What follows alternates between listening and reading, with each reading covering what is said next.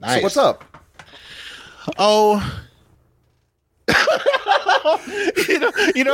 I've been waiting for so long for you to ask me that. I want to pull a Blair and just go, oh, Honestly, like that's kind of the vibe. Like, given the everything of happening around us. yeah, yeah. I am not. You obviously know this, but this is the first voice the people are hearing after the 3-month hiatus post Schlocktober that we needed to gather ourselves because there was absolutely no way I would. You know what's funny is that I know I'm sorry I'm talking over you, but you know what's funny is that I said I'm not doing fear baiting for the next 3 weeks because I'm not fucking doing that while the election and dog shit is happening, and then I was like, but what if I started a different podcast?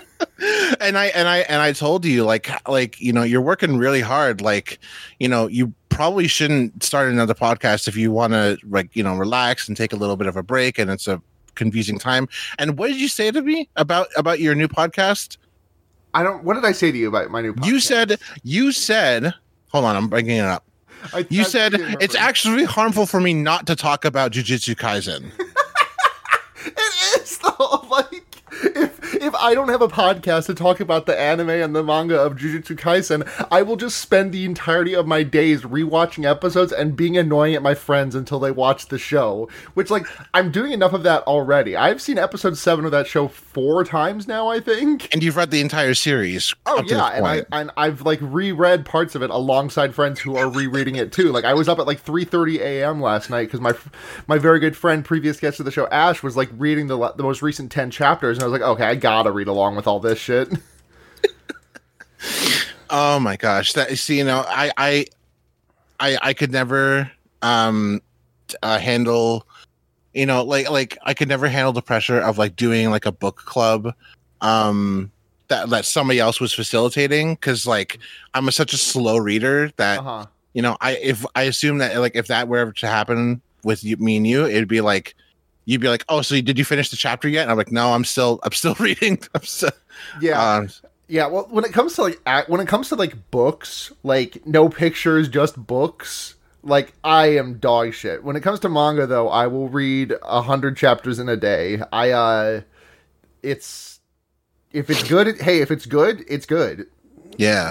I think the problem is that like I just get so wrapped up in like my own like brain thoughts when I'm reading. Like I read the that really big collection of Tomei, that the Junji Ito stories. Oh yes. And that a big tome of Tomei stories, the tome A, it took me like 2 months to read. Is it Tomi?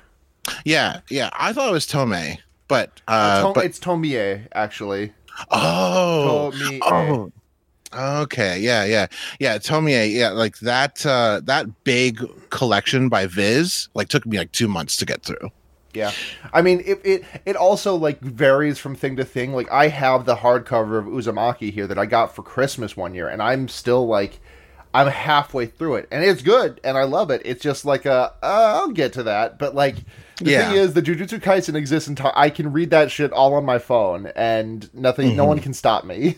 Yeah, not even like other things that you have to do, like homework or whatever. Absolutely not, never. But if my parents are listening to this podcast, I'm being very good in doing all of my homework. Thank you.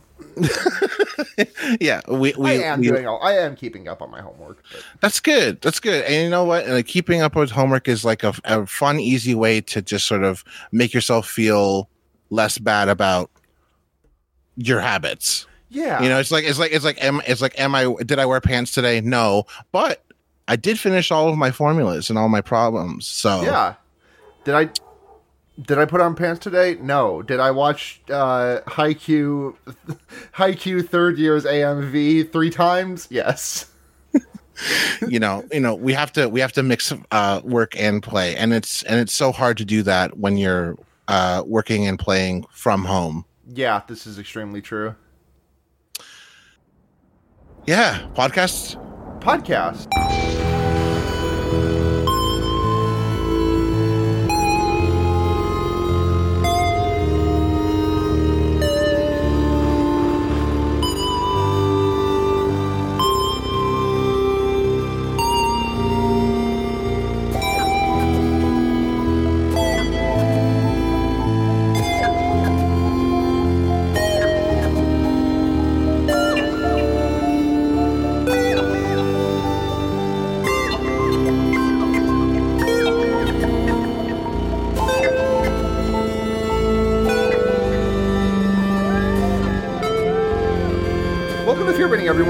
number one.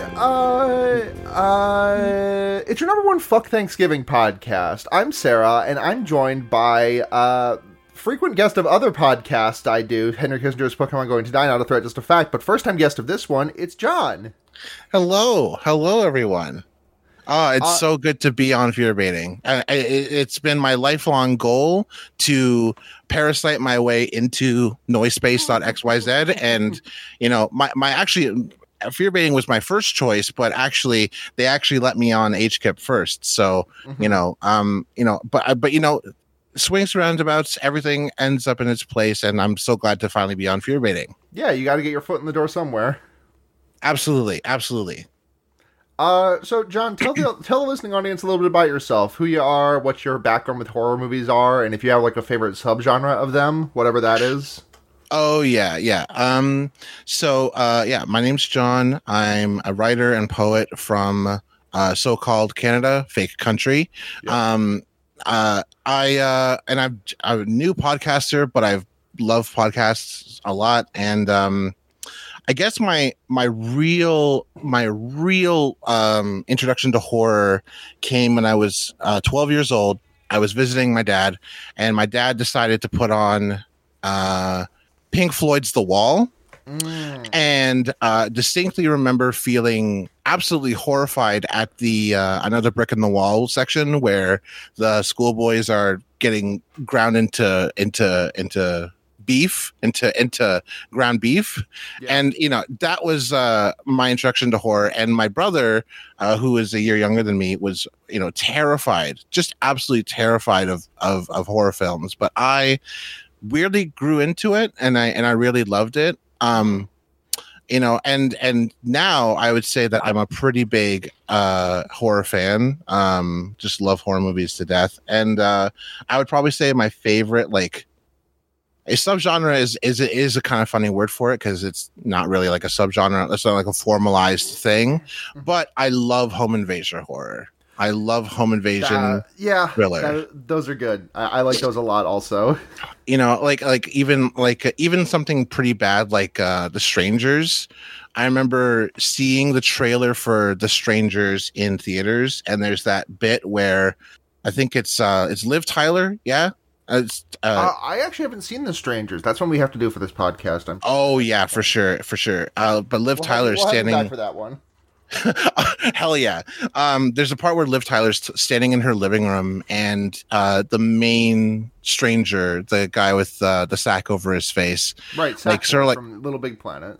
yeah. He walks into this into the living room behind her in the shadows, and just like, but the scene is entirely dead silent, and it's just like, that was a movie that came out when I was a teen. So, but like at the time, it was like, that was a movie that I saw where like a scene happened, and it wasn't just an obnoxious jump scare. And I was like, oh, I like this. Yeah, I like this. It's really the purest expression of you can put a fucked up guy anywhere. There's a fucked up guy in that scene, and he's anywhere. Yeah, a fucked up guy can even live in your walls and then get jacked. The thing is that like our that's our thing, but like at the thing about horror movies is that, what if there was a fucked up guy though? Yeah, like, and that's it, right? If all the questions are, what if X and there was a fucked up guy? What if you opened your medicine cabinet? What if you opened the mirror on your bathroom wall to get some pills out, and then you closed it and there was a fucked up guy? What if you took a bath and in the tub pulling you under the water was a fucked up guy? What if you had a dream and there was and then you went to fucking Disneyland with all your friends, and then there was a fucked up guy with claws for hands? Exactly. You could put a fucked up guy anywhere. And you know what? Honestly, the thing is, the more I say it, the more I'm believing it, that you can really just put a fucked up guy anywhere. And it's 2020, so you could put a fucked up girl anywhere too. You know what? We can. You can put a fucked up girl anywhere. Yeah, I think people pay a lot of respect to Alfred Hitchcock and his theory of the time bomb. Sort of like the theory of suspense, that like there's no suspense in a bomb going off under a dinner table full of guests. you have to actually show the bomb first, Right. and then let the audience build up that tension in their head. Right. But you can also put a fucked up guy underneath that table. Yeah, I was going to say, let me do you one more, Mr. Hitchcock. What if instead of a bomb, there was a fucked up guy? And that fucked up guy, Alfred Hitchcock, he was kind of a dick. He was kind of a dick, wasn't he? Yeah. But yeah, that's why. Was he the one who killed? No, I'm thinking of Twilight Zone, not. Oh yeah, you're thinking of John Landis. Yeah, John Landis, the guy who murdered an actor and 2 children. Yeah, not great, not great. Yeah, but and also cursed the world with his offspring as well. Yeah. You know what? Max Landis peaked at the Death and Return of Superman and really went downhill from there. Yeah, I as someone who at one point really just like absorbed everything that guy put out, like I was like, oh, he's so smart, he knows so much about writing movies, and like, you know, like he came out with Wrestling Isn't Wrestling, which for a while was like in the zeitgeist for wrestling fans, and so like people would bring it up all the time, like wrestling YouTube channels would talk about it all the time, and wrestlers were involved with it, so like it became a kind of meme, and you know, like. Yeah, and so when it came out that like he was actually a huge piece of garbage, you know, then you kind of have to reevaluate your love for it. And it's like, was he smart, or was he just saying things that I agreed with? Right. Or that were a little bit novel that he may have taken from somewhere else. Yeah, very, very similar reaction to me with Nick Robinson. Yeah. Oh my God. Yeah. But we're getting a little bit off track here. Yeah. We are gonna talk about a movie called Blood Quantum today. But I guess before that, I just wanted to say Thanksgiving is a fucking fake ass holiday, and it's National Day of Mourning, right? That's like the word that I've heard for it instead. Just extremely young age, they just drill that, like, the settler colonialism in. Like, there's still, like, the jingle that I have in my head of, you know, Christopher Columbus in 1492 sailed across the Great Big Sea, a very brave thing to do. Like, I learned that at, like, age 6, and it's not left my brain since, even though I know Christopher Columbus is a rapist piece of shit who's rotting in hell. If you're a new Canadian kid, like you're not from Canada, you're from somewhere else, you come to school in Canada, the first holiday you learn about is about how, you know, wherever you're at, whether it's Canada or the United States, actually we do get along with our Indigenous people, and this is what we do every year. We celebrate giving thanks and blah blah blah, and it's like you tie like a very common social norm, which is like being thankful, and a virtue like being thankful, with historical revisionism. It's like, you know, it's bananas to me that I think that people have allowed it to exist for so long, and why it is still a thing is beyond me, other than the fact that so many people don't learn about the truth about the United States and Canada until they're much, much older. Right, and also the, you know, the fact that the people who are in charge of that, like, probably are, like, the people who are, not to get into Henry Kissinger's Pokemon Going to Die territory, but, like, you know, government really would probably rather you think of their past with Indigenous peoples as hunky-dory than at the absolute horror that it actually was. Exactly. And I think that really brings us to the title of the film, Blood Quantum. Yes. And you asked me what Blood Quantum meant while we were watching it. And Blood Quantum, for me, as somebody who has taken Indigenous studies and has really studied like the law around Indigenous people in Canada and the United States, Blood Quantum laws are pretty fucked up. They're a thing that I'm also like quite familiar with because it's affected people who I know. Blood quantum laws or Indian blood laws are basically the criteria that determines who can be classified by the federal government as as an Indian person. So right, I'm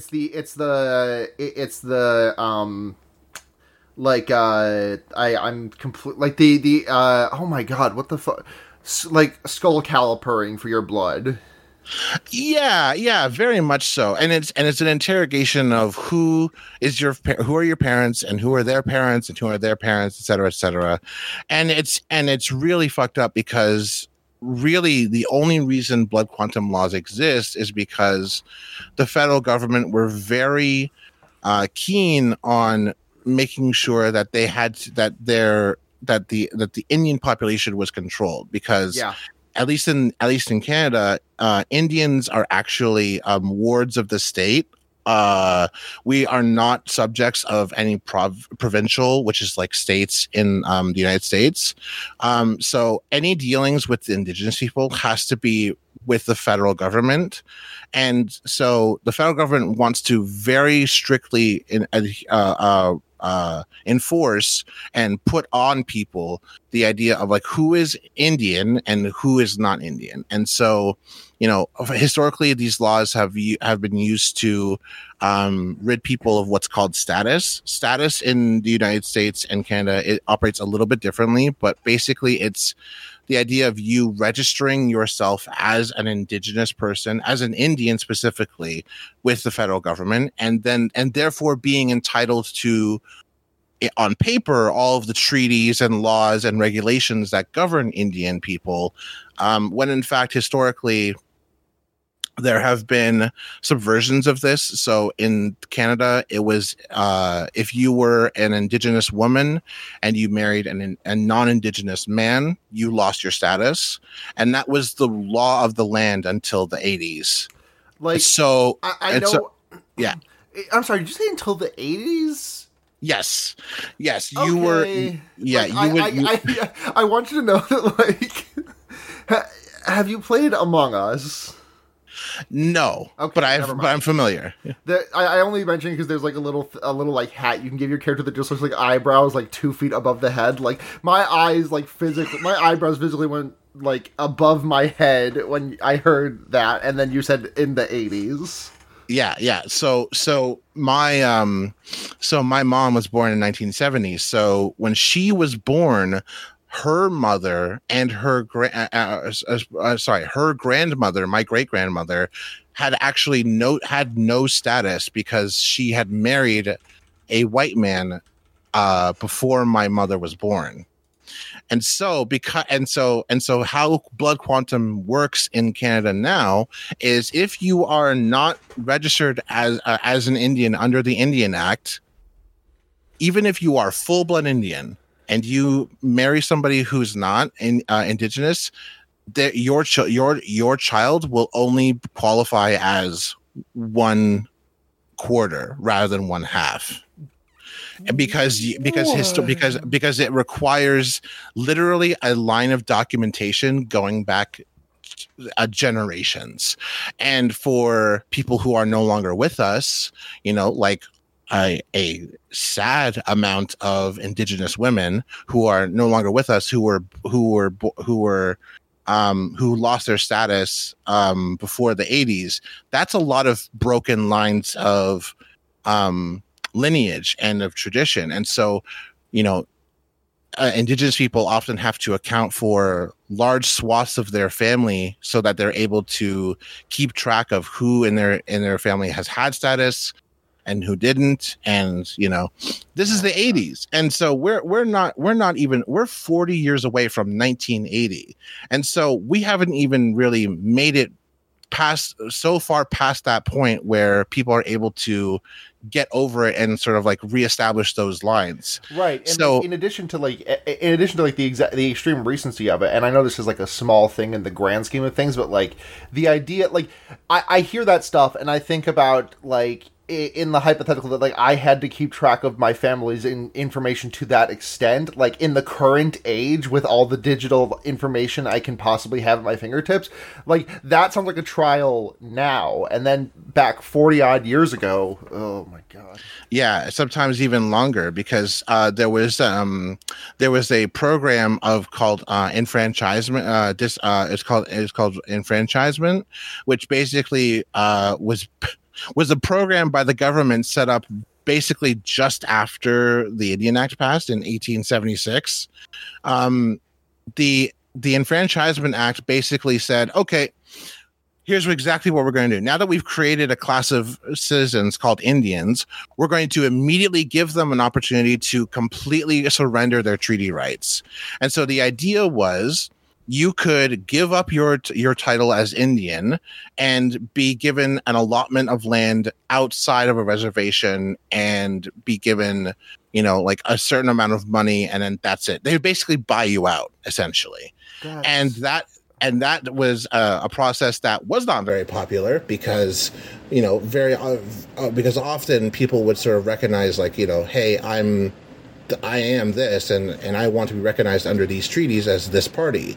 And so, they resisted, and then that's when they started implementing and supercharging the residential school system. Yeah. Because it was literally not profitable enough for indigenous people to abandon their status as Indians, so they literally just decided to start forcing indigenous people to be assimilated. And that's where residential school systems come from. So blood quantum laws are still in effect. They're still really fucked up. And they not only affect Indians, they affect they affect natives of mixed ancestry who are not white.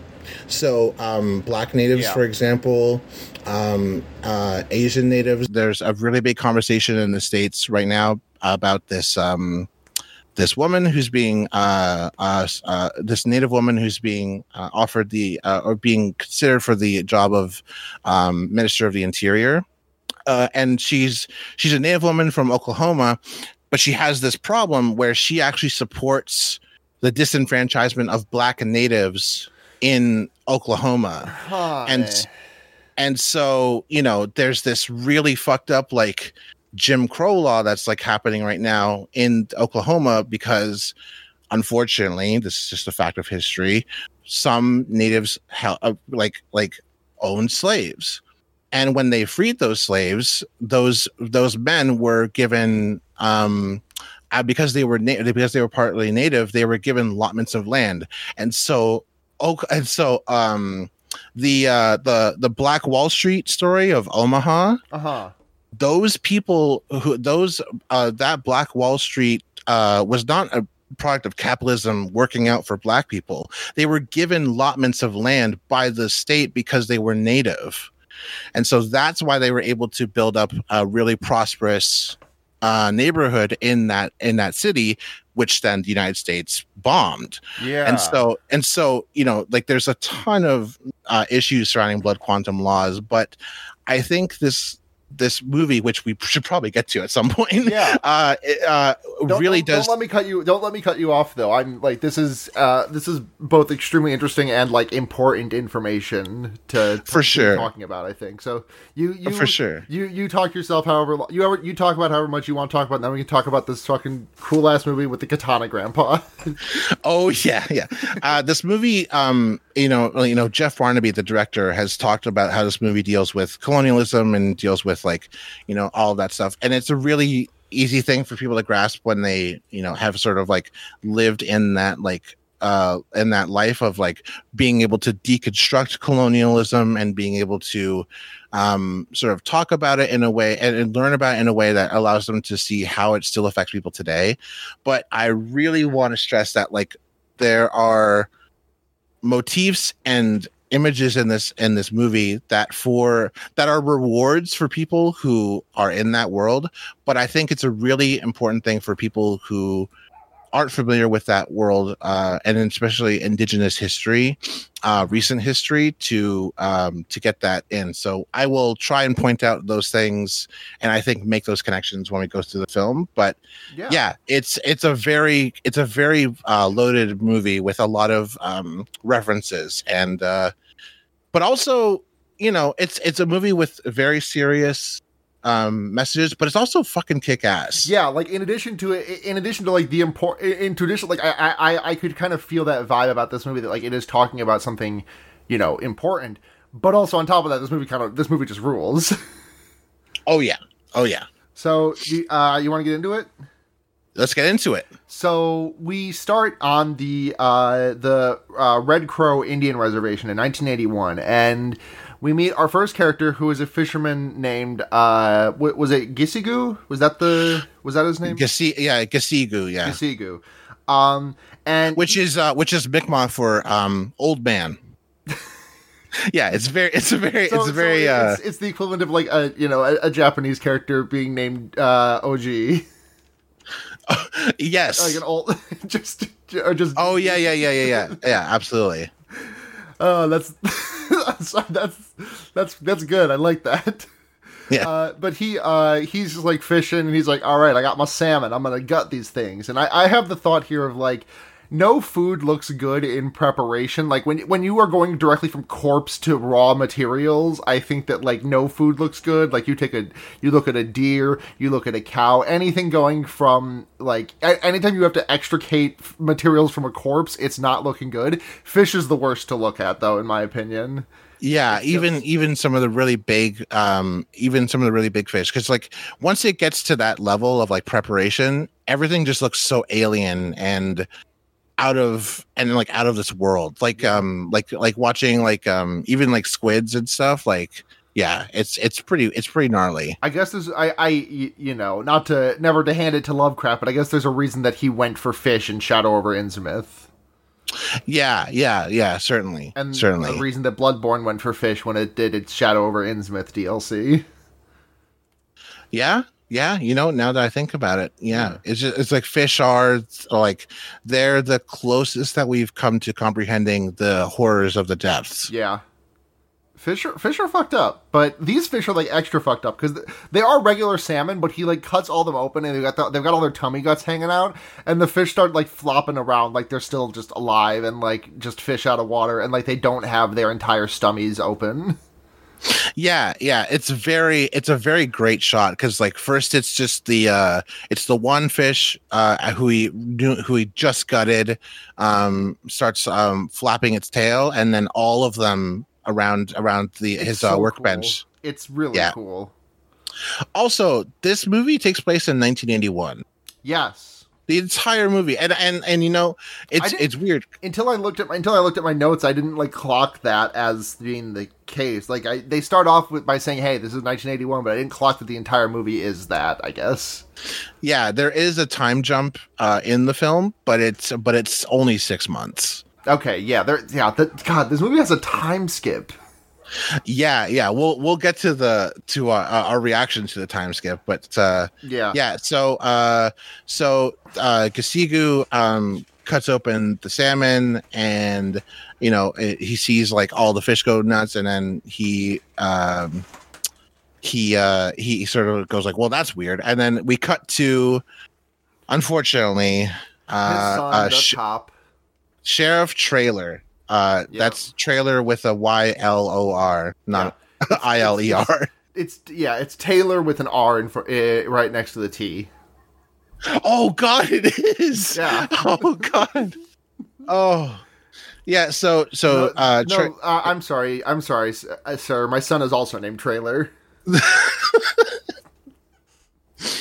So yeah, Sheriff Traylor. He gets a call from his ex-wife, who's a nurse. Her name's Joss, like the director.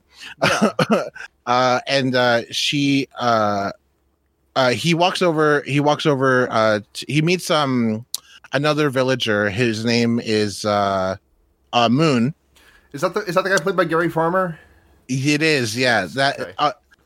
And so he goes over. He meets Moon, and he Trailer unfortunately has to euthanize a dog who is dying, and Shit's it. it's pretty sad, and he puts it in his trunk and he goes meets up with his ex-wife, right, and they have a son together named Joseph, who has been arrested. Yep. Hey, our son is doing. Listen, son, honey, Sheriff Trailer. You're my husband. You're my ex-husband. I used to love you. Our son is posting so much cringe. They put him in prison with his fail brother-in-law. And are we doing fail parenting? Yeah. It's really it's a really kind of hilarious scene where she's like, you have to go pick him up, and they won't release him to anyone but you, and he's just like, yeah, well, I don't know how to deal with this kid, so oh well. And so Trailer Joseph was arrested for vandalism, and he's in jail with his half brother named Lysol. Yes, his vandalism is so fucking funny though.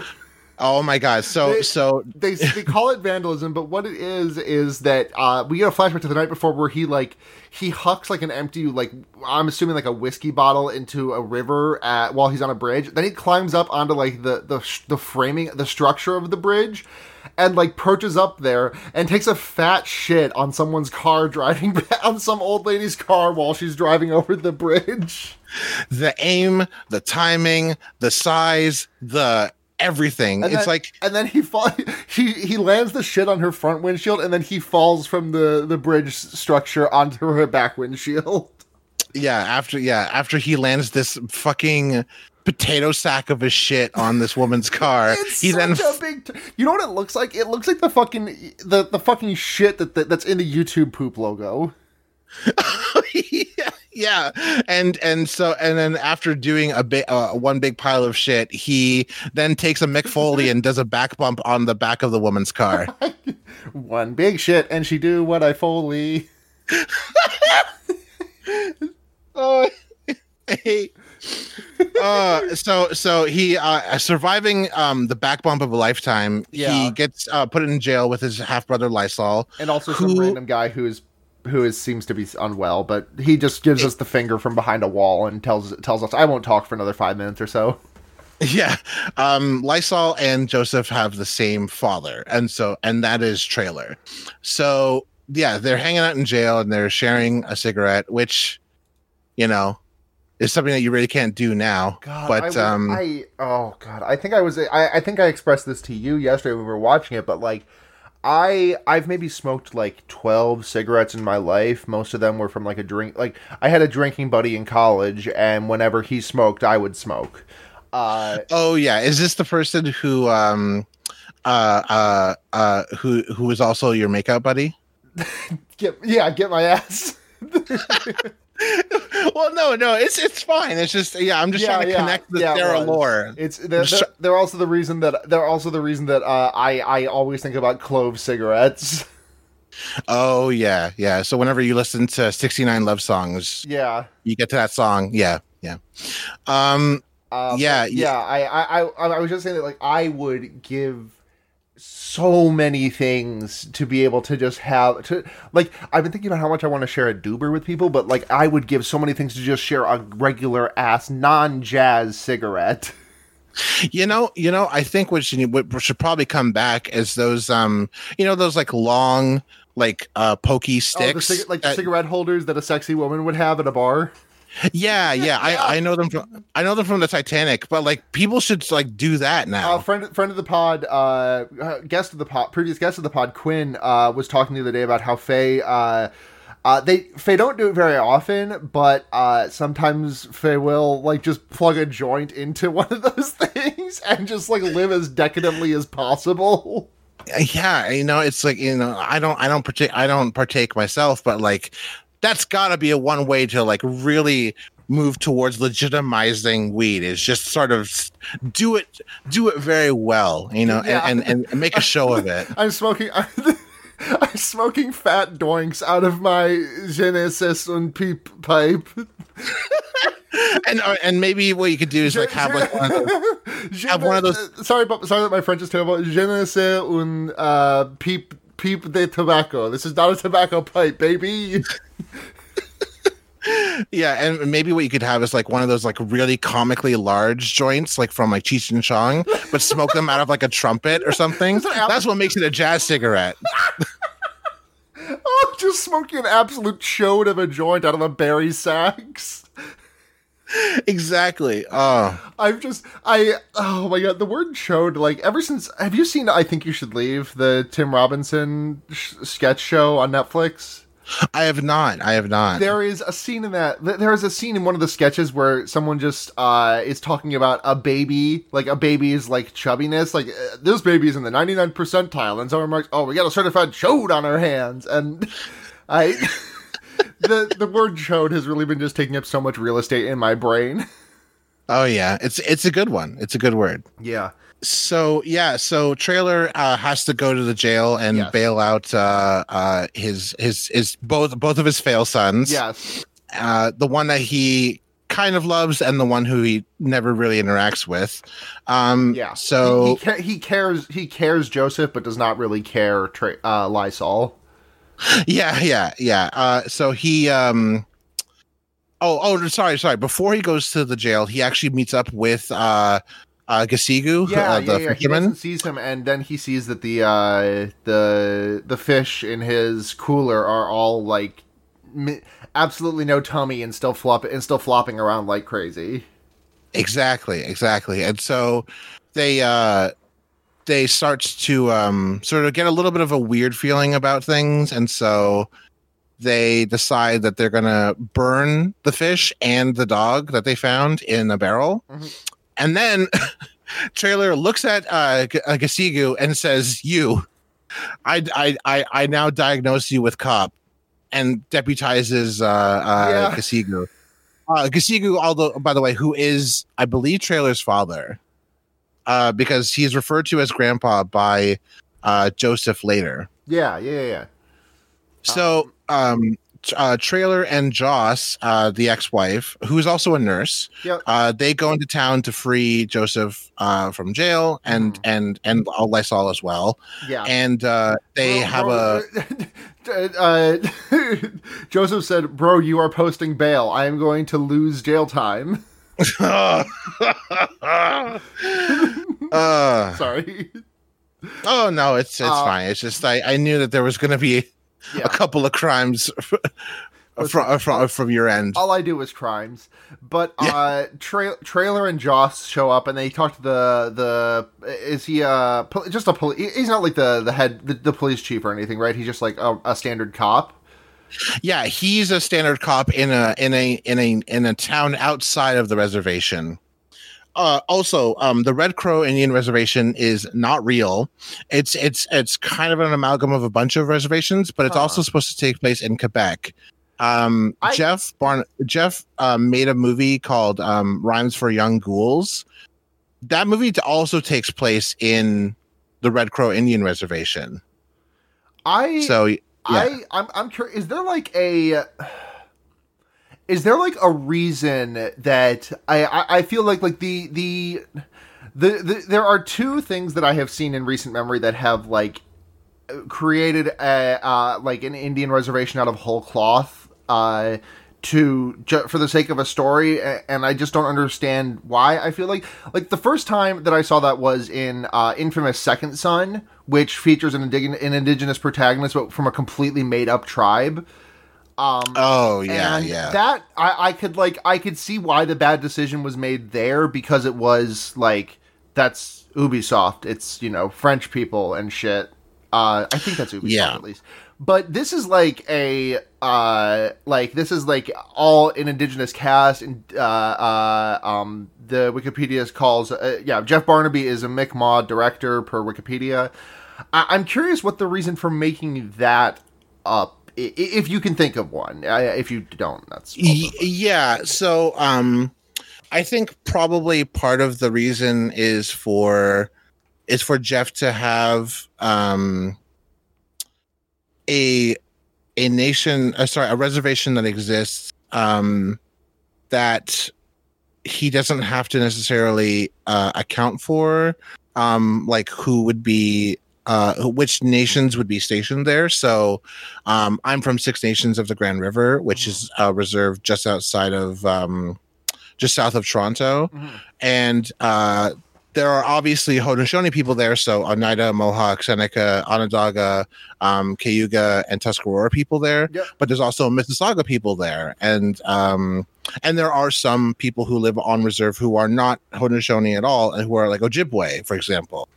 And so when you have a reserve, at least in Canada, there can be a little bit of wiggle room in terms of like what nations people belong to on that reserve. Okay. So when he says like the Red Crow Indian Reservation, he wouldn't like, no one would ever introduce themselves as being of the Red Crow Nation. Right. They would say, I'm Mi'kmaq from the Red Crow Indian Reservation. Okay. And so I would never say to somebody, you know, I would say I'm Six Nations because I'm Haudenosaunee, but like if I were to introduce myself to somebody, I'd say I'm Oneida from Six Nations of the Grand River. Okay. Okay. So in Canada, there's a little bit more wiggle room. So I think it makes like no matter what even if the reason was the exact same as the reason that the Ubisoft guys did it, which I don't think the reason is, but if it is. No, that was Insomniac. Sorry, I'm getting off topic. But even if it was the same reason, like Jeff Barnaby has a lot more freedom to do that as an actual, you know, like Indigenous person than you know, the developers at Insomniac do.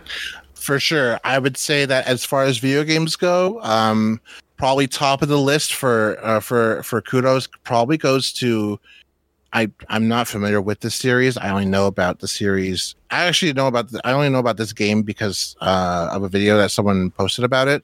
There's an Assassin's Creed game where you play a Mohawk person. Yes. And that person and like they actually went ahead and they actually hired people who speak the language and who like know about like Haudenosaunee culture and like actually did a little bit of research. And what I think is cool is that there are multiple Indigenous people in that game, but you play the only Haudenosaunee person. And so there's a strained kind of relationship between your character and other people from other nations who are in that area. Because it takes place at a time where unfortunately conflict between nations was still pretty apparent. So Haudenosaunee people sided with the British during the American Revolution because they believed that the British, because they signed treaties with the Dutch that the British then later signed on to as well, and so they saw themselves as British allies, and Americans were supported mostly by other nations. So when the fighting got on, you know, there were Indigenous people on both sides who were caught in the crossfire. And so when the Americans won the War of Independence, the Haudenosaunee people had to leave upstate New York, Wisconsin, and really the New England area in general, and that's why so many Haudenosaunee people live in Quebec and Ontario, because they were literally just pushed north. Yeah, and there are still some people who live in there's still some Haudenosaunee people who live in the States. Like there's in Wisconsin, there's still an Oneida reserve. Yeah, when the British were kicked out of America, they kind of like were like, okay, well, we're just going to give the people who allied with us land, and they just stationed us all along the border, just in case America came back. Indigenous people would be the first line of defense, basically. Oh, that's awful nice of them. Yeah. There's actually a reserve in Quebec that actually borders Canada and the United States. That's like the exact opposite of giving your little brother a controller and not plugging it in. It's like they're the only one plugged in. It's like someone is trying to beat the shit out of your older brother, and your older brother just like holds you up in front of you to deflect the. It's like the end of the Dead Zone when the bad guy holds up a baby to shield himself from the main character sniping him. Yeah, it's like, well, if we die, it's your fault. It's history. Thank you. It's sad. Yeah.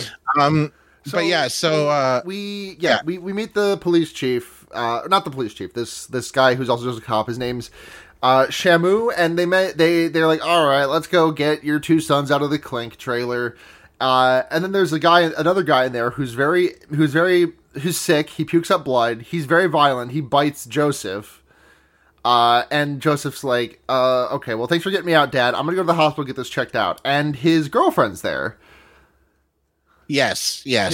Joseph is a very young man. He's probably about 17, 18, 19, around there. About that.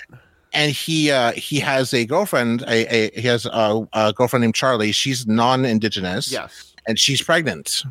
So his girlfriend Charlie is like, they're like thinking about getting an abortion, and Joseph goes over, and there's this sweet, I don't know, this nice moment of like, hey, so do you want to go through with this? It's it's your decision. And she just like shakes her head, and Joseph is like, okay. And yeah, I liked it.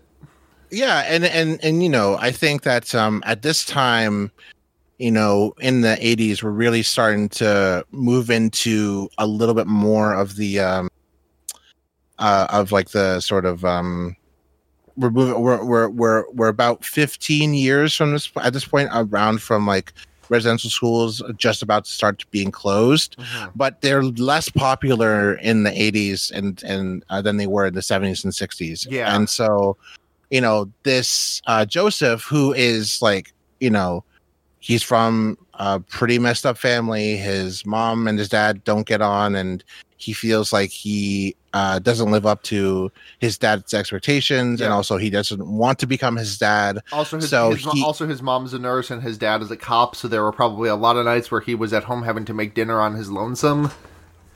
Yeah, and so he asks Charlie if she's like ashamed of him or embarrassed by him, and when she says no, he's like, okay, then let's do this thing. Let's try and make it work between me, and Dupree. And Dupree. Yeah. Also, by the way, babe, how do you feel about Dupree as a name for our baby? Why are you walking away? I just love Owen Wilson. Yeah, and as somebody who my brother had a child at a very young age as well, 16, but there's this sort of feeling that like when you're a young parent, he's told me this, that like when you're a young parent, you kind of you grow up very, very fast. And so even though he's a year younger than me, like he actually managed to make it work. And, now I'm an uncle. And so I have like this nephew who's really cool and smart and stuff. And so, having continuity within the family is a thing that we're still struggling with as Indigenous people today, because Indigenous children are overrepresented in child care and child welfare system, and like there's a lot of children who just end up sort of being shopped around to foster families, and it's called the millennial scoop because it's really a continuation and worsening of the 60s scoop, which was like literally children being taken away from families who were so broken and traumatized by residential schools that they were not able to take care of their children. And so, it's a thing that we're still dealing with. And so to have that show up in this movie in a it's not an over the top way where Joseph's saying, I don't want to repeat my dad's mistakes or whatever. It's just kind of like, it's unsaid, but it's sort of, it's there for people who understand the reality of the situation in like real life terms. Yeah. jumping back just like like 30 seconds ago, when you said indigenous children are overrepresented in, for some reason my brain was thinking you were just about to say like in like movies, and I was like, I don't watch that many movies that aren't horror movies, so I'm not gonna call John on that one. But and then you said, well, what you said. Well, as far as I'm concerned, Baby Yoda is indigenous, so you know what, like. You know what? We take those. Yeah. We claim Baby Yoda immediately. Hell yeah. It's actually kind of funny how. So wait, does that mean regular Yoda also? Yeah. I mean, like, basically, I could see it. I could see him. I could see Yoda being like a sassy old man who just kind of asks his grandchildren to help him around the house, Yeah. Hey, dig that car out of the ditch. Yeah, go. Yeah. I use the Force. I will not.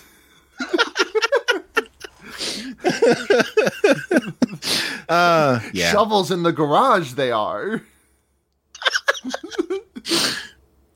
Yeah. But yeah, so trailer liberates Joseph and Lysol from the hospital. So Joseph goes hangs out with Charlie. Yep. But we also missed a thing, which was that when the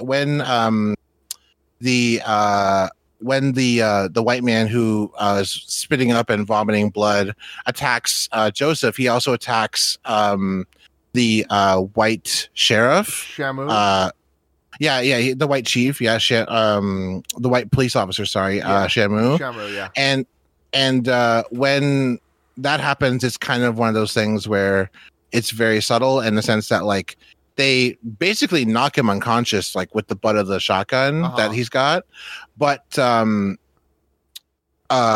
he just immediately gets back up, and we cut away from that scene. Yeah. We have but it's a very we have like a small scene of like Jaw. No. The thing I'm thinking of is later. Go on. You were saying?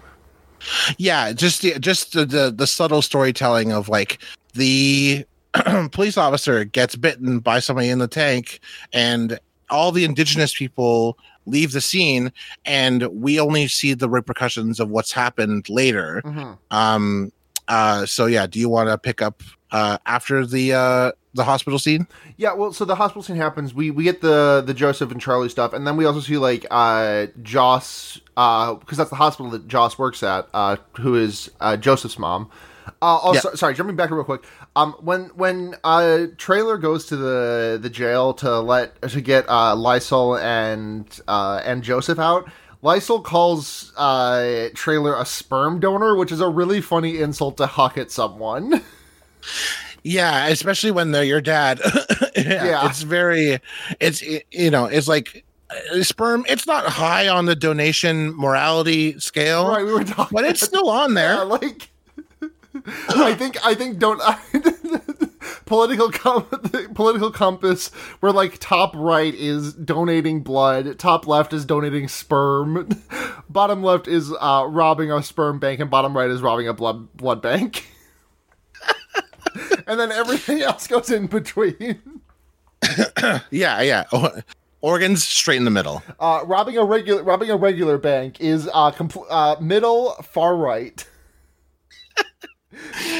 Yeah. So yeah, we're at the hospital. Joseph talks to his girlfriend Charlie, and then Joss comes running through. Like there's a big code happening. We also see like another white doctor run past, and he's like all bloodied up. He's definitely gotten bit. And we don't really see that much until later, because what happens next is that Trailer gets a call from another indigenous guy named Shooker, and he's like, "Hey, man, some shit's all fucked up." And so Trailer goes to his place and gets attacked and bitten by Shooker's girlfriend, who has also eaten their baby. Yeah, it's a very quick shot of the white girlfriend from behind eating the child, yeah. and then just like turns around and just charges Trailer. Real Saturn devouring his son type shit. Oh yeah.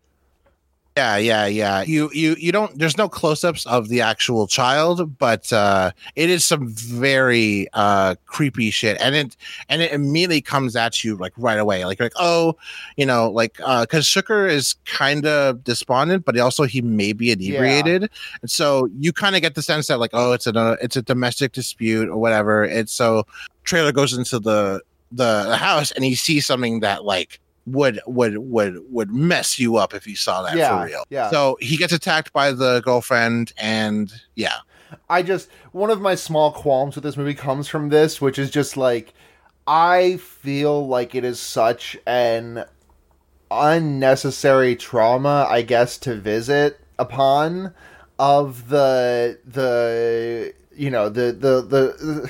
zombie woman attacking her child. Yeah, like, it happened in Day of the Dead as well, the remake. It happened in JoJo's Bizarre Adventure. Yeah. Oh wow. Yeah. Yeah. Not to a prominent character or anything, but yeah. Babies, I think infants in horror especially are such a they're such they're a very touchy thing to happen because it's like the thing is that like if I'm watching Final Destination 2 and I see that scene where that 11-year-old kid with the frosted tips gets absolutely obliterated by a pane of glass falling on him, I'm here for it. I'm 100% in for it. But like if you have new baby just out and you see the mother of that baby just like flossing her teeth with its like with its musculature, that's not good to me. Yeah. We still want to emphasize fuck them kids, but also not that young, and also it feels like a bit of I was really it's not quite as much as like having a pregnant woman be killed. I just feel like there's just like a bit of like misogyny wrapped up in that somewhere. Yeah, it's a very interesting. We could pontificate over it forever, but it's just a very shocking image, and it sort of signals that this movie's gonna kick it up to 12 once in a while. It doesn't go full tilt like a Rob Zombie movie or anything, but like it is gonna frequently turn up the volume on the shock and horror and gore stuff. Yeah, which is fitting for a zombie film. Right. And so speaking of that, there's a really cool shot where Trailer runs out of the house and the girlfriend chases after him, and he eventually gets the upper hand and loads a shotgun. Decides not to use not to fire the gun, because she starts attacking Shooker, and then Trailer is like, okay, I gotta like his hands are like shaking, and he's like, all right, I gotta load this shotgun, and then he walks over to where she is like attacking Shooker, and he like just bashes her skull in with the butt of the rifle, or the butt of the shotgun, does not shoot it once. Which it's a very cool scene. It is. It's like natural. Yeah. It's a very natural scene.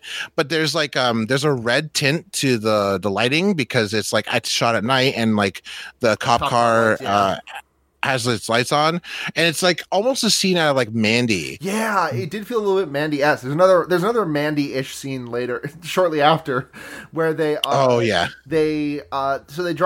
away from there, and Shooker's having a bad time. Trailer is also having a bad time because he gets a call from Joss, and she's like, "Don't get bit," and he just like looks at the bite mark on his arm and is like, "Ah, shit, that's probably gonna be a problem later." They wind up meeting with Charlie, Joseph, and who's the third person in the hospital? Joss is with them in the ambulance. And there's also some woman just like in the ambulance with them, but she's been bitten, and so she goes absolutely. She just goes absolutely zombie mode on them.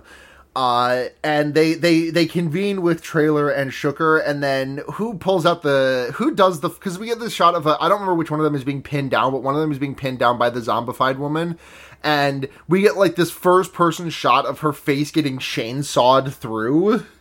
Yeah, that's I believe Trailer's being pinned down by the woman in the ambulance, and she gets chainsawed in the head from behind, so we just see the blade come out of her face, and Oh my gosh, it's a very almost Argento style, like kill. Yeah. But like in that Mandy way, where it's like, you know, you add a very loud chainsaw to it, and I believe the chainsaw is being wielded by I think Shooker. I believe so, yes. And yeah, it's just one of those things where like they're on the bridge where the giant dump took place, and now it's Joss, Joseph, Charlie, Trailer, and Shooker, who are just like standing on the bridge and just like, well, shit. And then we cut to 6 months later. This shit does a time skip. Yeah, 30 minutes in, boom, we're going straight to the good stuff. And so, you know, Jeff treats us to what basically happens 6 months after a zombie outbreak. Although they don't call them zombies in this movie. They call them Zeds because it's important for you to know that they're Canadian. It is important for us to know that. And so what I actually think is kind of funny about this is that, so Z is the common word that we use for Z, for the final letter of the alphabet. But what I think is so fucking funny is that like there's this idea that like we say Z because we're Canadian, and when you're an Indigenous person, when you hear people say "cause we're Canadian," you're kind of like, are we though? Yeah, you know what? Good point. Are we all? Because you know, we have treaties made out of wampum beads that are older than your country. You know what? You're right. And so when I think what's funny is that like you called I think that like I would love to see a scene where like they call them Zeds not because they're being funny and like it's like Z like zombie, but also Zeds like they're dead. But like we're gonna call them Zeds because they're the Canadian ones. Yeah. They're the right. they're the non-Indigenous ones. So they're Zeds because they're Canadian. Right. We talked about it, but the whole thing is that the Indigenous people are immune to being zombified because of their like the title implies based on their blood to some extent. Yeah, and I think that that's kind of interesting and not actually something that's said. Yeah, it's not. It is referenced outside. It is referenced like out loud by some characters, but it's ultimately not a thing where they're like, Indigenous people are immune to the disease. Right. It's just that Trailer gets bitten. There's never a scene of someone saying that it's because of our blood quantum that we can survive. Oh God. Oh yeah, and I think that would be. I think whack. It's for the best that they don't use that exact word in this movie, because exactly. I mean, you know, it felt. I think if they did it, it would feel a little bit like, you know, the Master's Tools type speech. Exactly, and it would be just too gauche for that. And I think what I love so much about this movie is that it takes a turn and it's willing to play with some of those like that term and some of that like language, but like you don't really have to think about it too much if you want to. You don't have to think about it and get every reference to enjoy the film. Yeah, and I think what I love so much about specifically the blood thing is that they learn that they're immune because Joseph and Trailer get bitten and they don't turn. Yeah. So there could have been a whole scene where it's like, is it just Trailer's family or is it every Indigenous person? And they could have expounded upon it and done a whole lot of. This movie could have been 2.5 hours with the exposition that they could have done if they tried to explain every Indigenous reference or Indigenous history reference in the movie, but they don't. And so this movie, you know, just flies by and lets the audience sort of pick up on the stuff that's happening. And so right, it's like it's the and I apologize. I would like to say in advance, I'm sorry, this is an infantilizing comparison, but it's like watching a Pixar movie with your kid and you're an adult, and it's like there's enough there for the kid to get, but then you the adult, you're like, I see. No, it's a very apt point because it's just good storytelling. Yeah, it is. They don't need to explain anything, and if there's anything you're left in the dark about, do some fucking research. Yeah, and so or watch or listen to Fear Baiting and hear me explain some of it. Exactly. Everyone listening right now is like that one image of the guy like floating on a hot air balloon of his own brain. Yeah, and so we get introduced to the camp, which is kind of this blockade kind of camp thing that they have set up. It's your typical like zombie fort like zombie fort type area. For sure. Let me just look up the name of this photograph really quickly. So there's a scene that happens with no dialogue. There's a scene that happens once we get sort of like before we get a really close up shot of the an establishing shot of the camp, where Lysol, who is wearing a fucking amazing outfit, he has like this leather jacket with all this paint on it, and he has this painted mask. Lysol's great. He's a shithead, and he's really not a great person, but he does this thing where he walks up to this zombie that has no arms or legs and is chained to the wall outside of the camp. And it's like, gnarling, and it's like flashing around and stuff. And he walks up to it, and he has his bandana on. And also the zombie is wearing like a military outfit and like a helmet. Yeah. And they stand face to face with each other, and at the time I thought like, I really kind of don't want to explain this scene too much to you at the time, but this is actually a reference to a very famous photograph taken during the Oka crisis. I couldn't put any sort of finger on it, but like I did feel like this was like making a symbology of something of that I did not personally understand. Yeah, it felt like the same feeling you get when someone references like a fucking oh god, I had the guy who drew all those pictures of like diners and shit, and that one diner with no exit. I'm completely off track. Oh yes, Nighthawks, the painting called Nighthawks. Yeah, it's like whenever hold on. I'm gonna splice this to make it a good joke. Hold on. Okay, so get ready for this one. It's the same feeling that you get when you look at an Edward Hopper painting and you see you see a reference to an Edward Hopper painting, and you're like, well, I don't know what that's referencing, but it feels like it's referencing something. But anyways, if you want to post that in the server, for sure. Yeah, the painting, the photograph is called Face to Face, and it's a member of the Warrior Society for the Oka camp, staring at a member of the Royal Second Regiment, 22nd Regiment. Okay. And so the Oka crisis, also known as the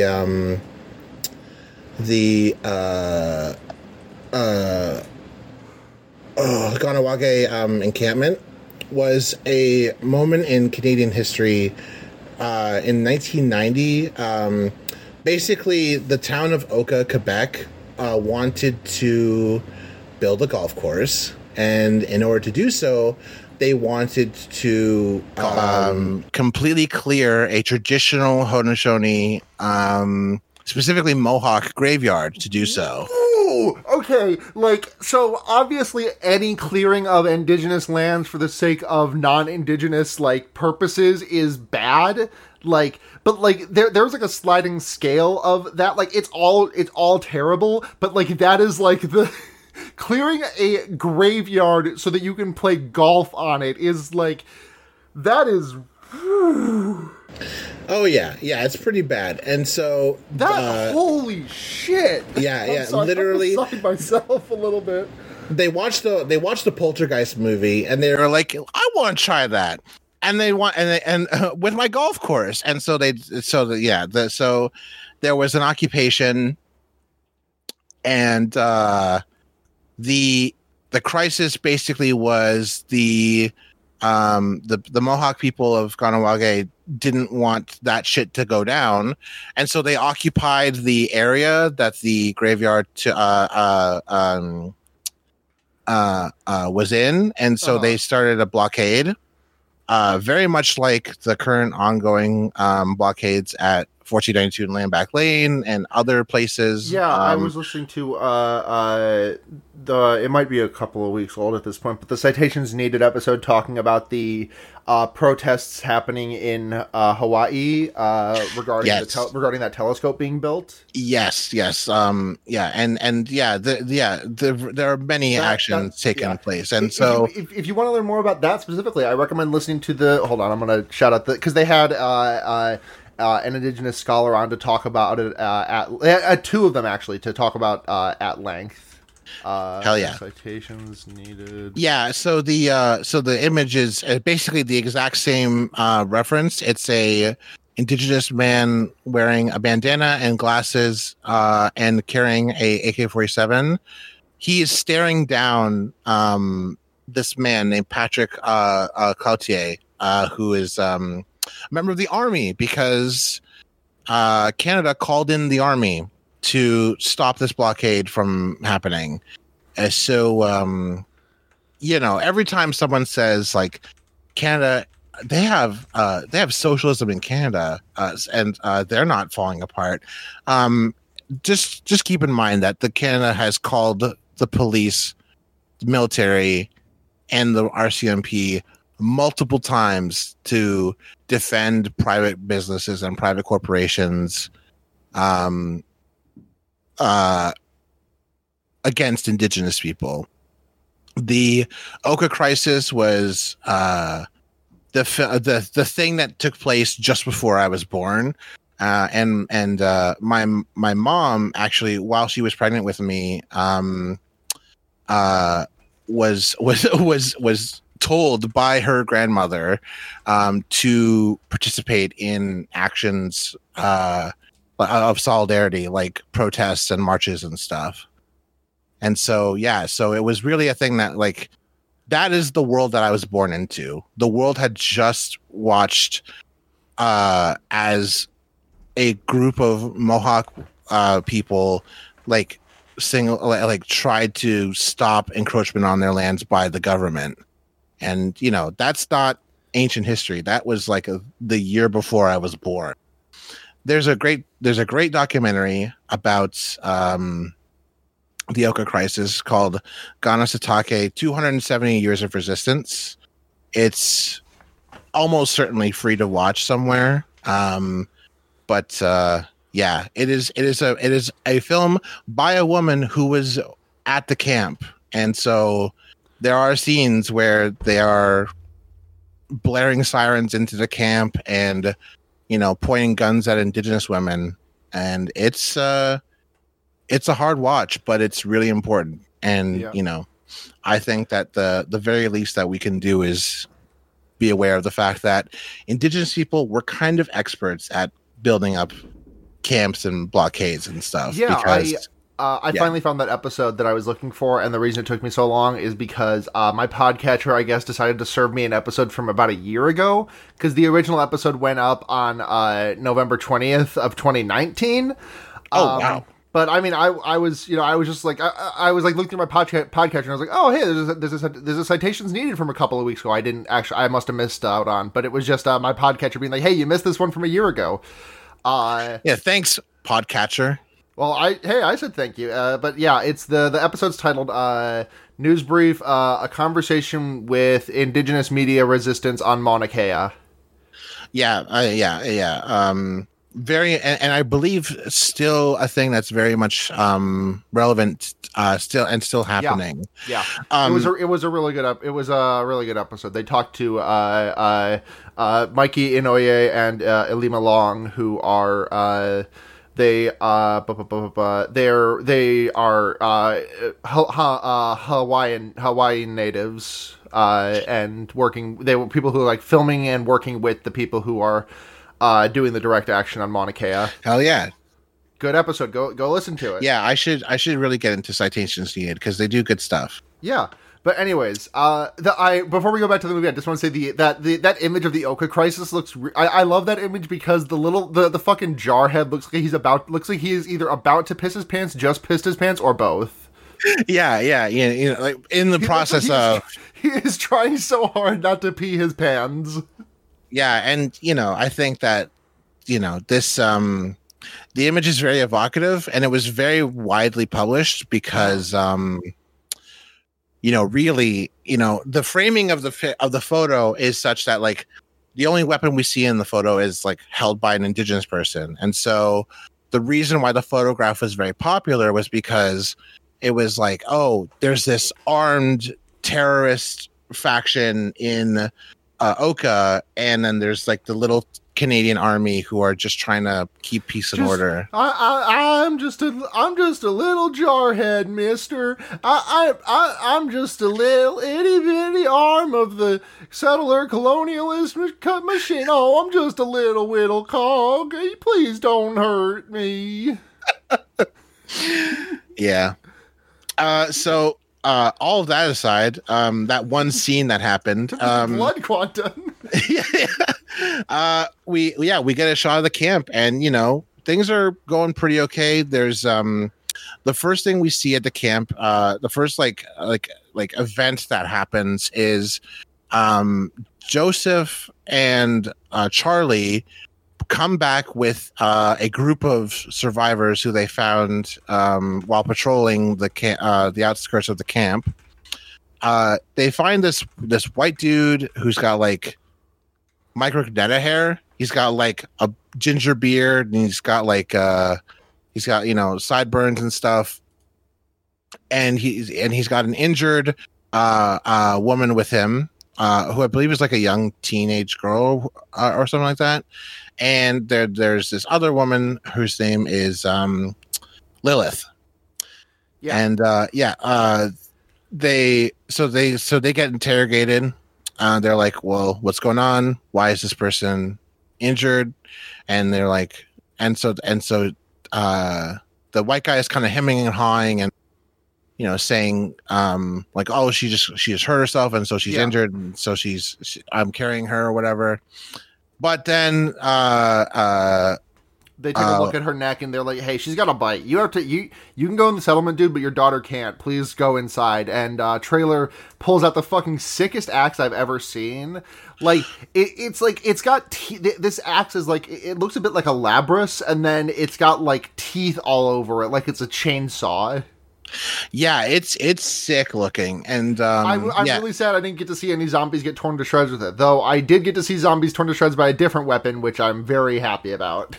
Oh yeah. We this movie's really got it all, and so this guy, he begrudgingly, he and Lilith are begrudgingly allowed inside of the camp, and one of the people who is working the camp. I don't. This wasn't. I don't remember what the hell. I don't remember her name off the top of my head. But it's like Lysol's kind of like girlfriend.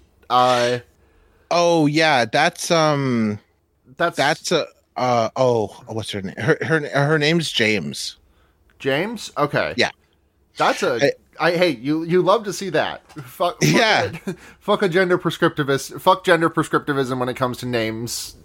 Yeah. So Johnny Cash said a boy named Sue, and in the 60s everyone said ha ha ha, but in the now Johnny Cash would say a boy named Sue, and we would all be clapping. You know what? Yeah. Yeah. I mean, I would. Yeah. So, but she turns to the guy whose daughter, like literally 5 minutes ago, not even 5 minutes ago. This guy was like less than 60 seconds ago. This man was like torn away from his daughter, who was absolutely 100% killed as soon as he stopped watching. And she is like, "Can you stop having cringe emotions? Listen, your daughter's dead. This shit all sucks. We've all lost people, and yes, they have all lost people, but also like." Give the guy like an hour or two. Like, let him decompress a bit before you're like, get over it, buddy.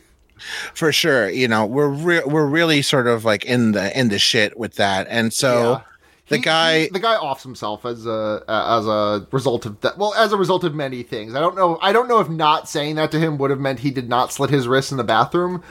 For sure. We have unfortunately we have a moment where actually, because Lilith goes to Joss and is like, and Joss is like, "Hey, have you been bitten?" And Lilith's like, "Does anyone ever say yes to that?" And Joss says no, and Lilith says, "Well, then no, I have not been bitten." But then Lilith goes to the bathroom and lifts up her shirt, and she's been bitten. But at the back of the bathroom, we see just a bunch of blood oozing out of a stall, and we see the dad who has opened his wrists up and just bled out all over the bathroom.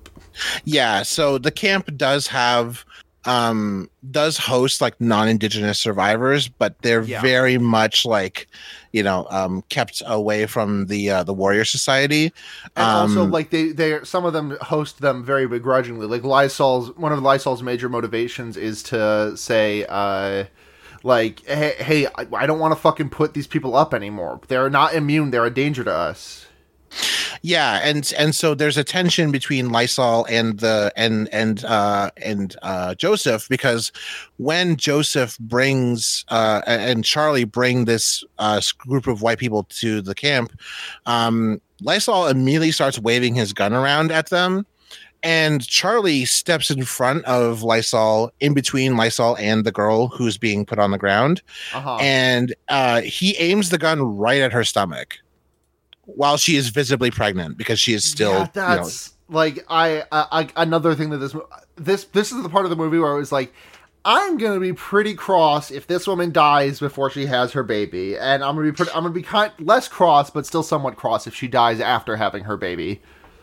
Yeah, and so Lysol, sort of like has this like sort of like kind of attitude where he doesn't really want to help anybody. He just kind of wants to keep the people who he cares about safe, but also he is very much at that point where he doesn't know how to do any of those things, because he ultimately does some stuff that puts everybody in harm's way. Yeah.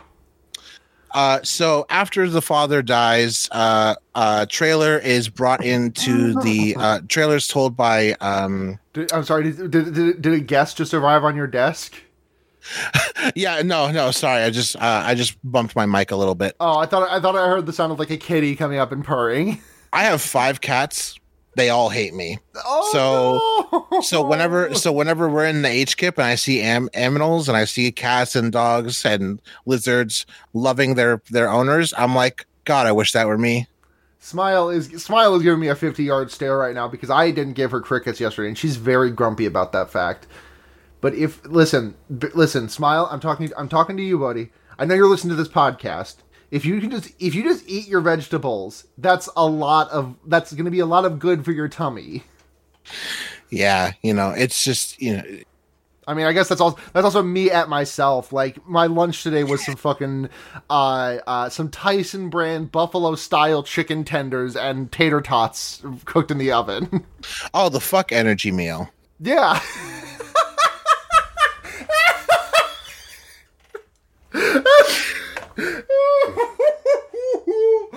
Oh, yeah, that's what I always call that meal, the fuck energy meal. Yeah.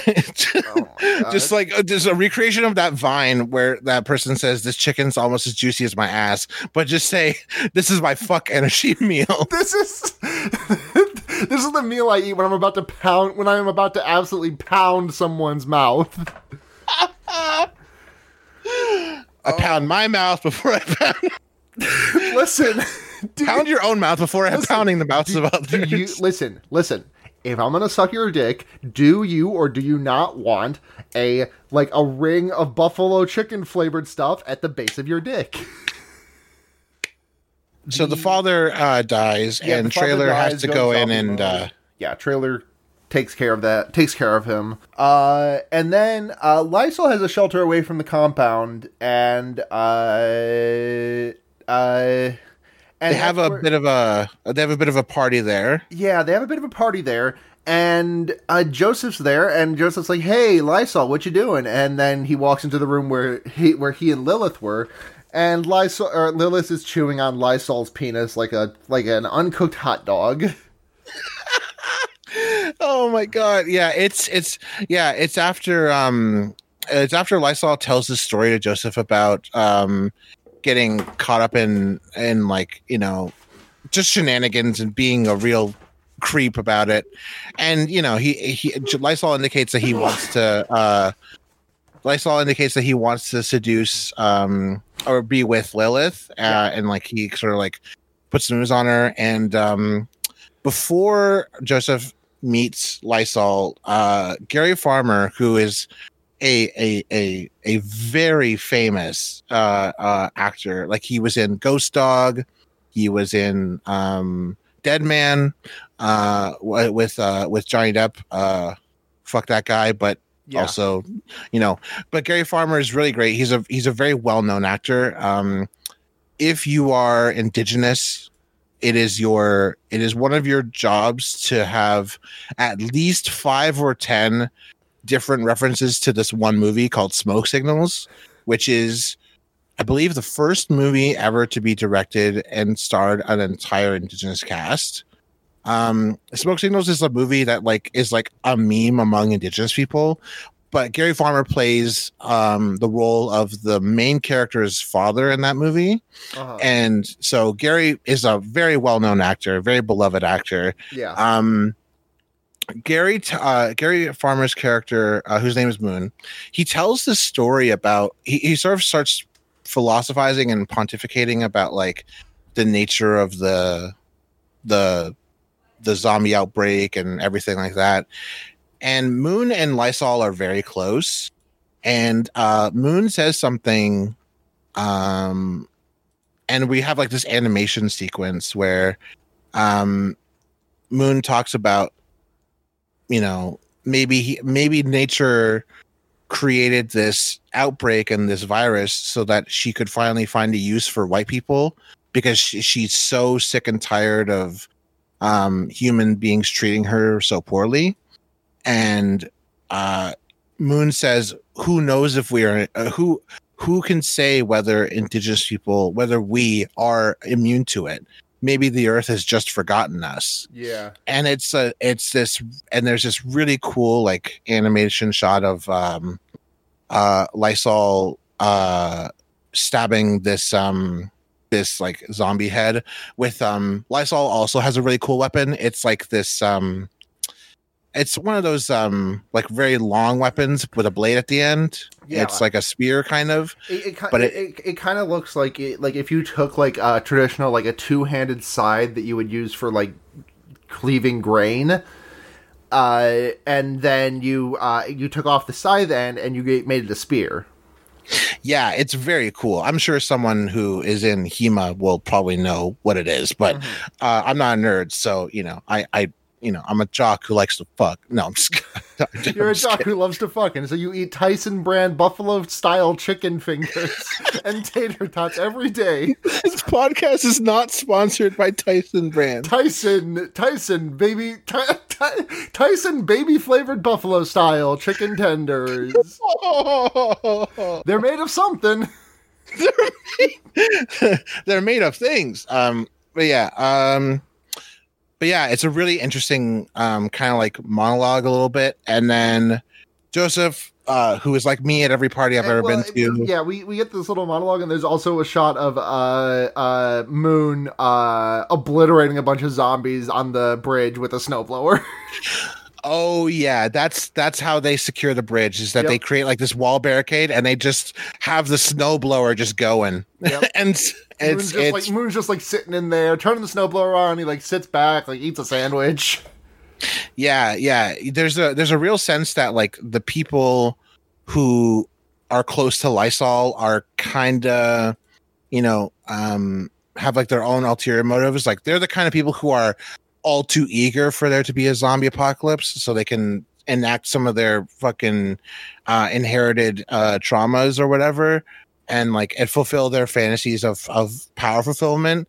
But you know, first of all, there has to be a violation of that power. So Joseph, as we mentioned, walks into a room where Lysol and Lilith are, and Lilith is she has Lysol's severed penis in her mouth. Yep. And it is she said, wow. She said, "Hey, babe, I know you've been having some bottom dysphoria lately. Let me help you out." Oh. You can't. I mean, you can. Like, it's your right, but oh god.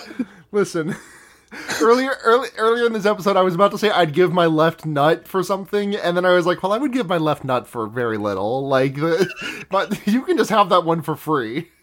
I would give it away for whatever someone else thinks it's worth. Yeah, exactly. But anyways, she bites off his pee-pee, and he kind of like recovers from this pretty quicker than I would expect, I guess. Like, I guess adrenaline and needing to and trying to not die really goes a long way. But he really like recovers from having his whole ass dick bitten off.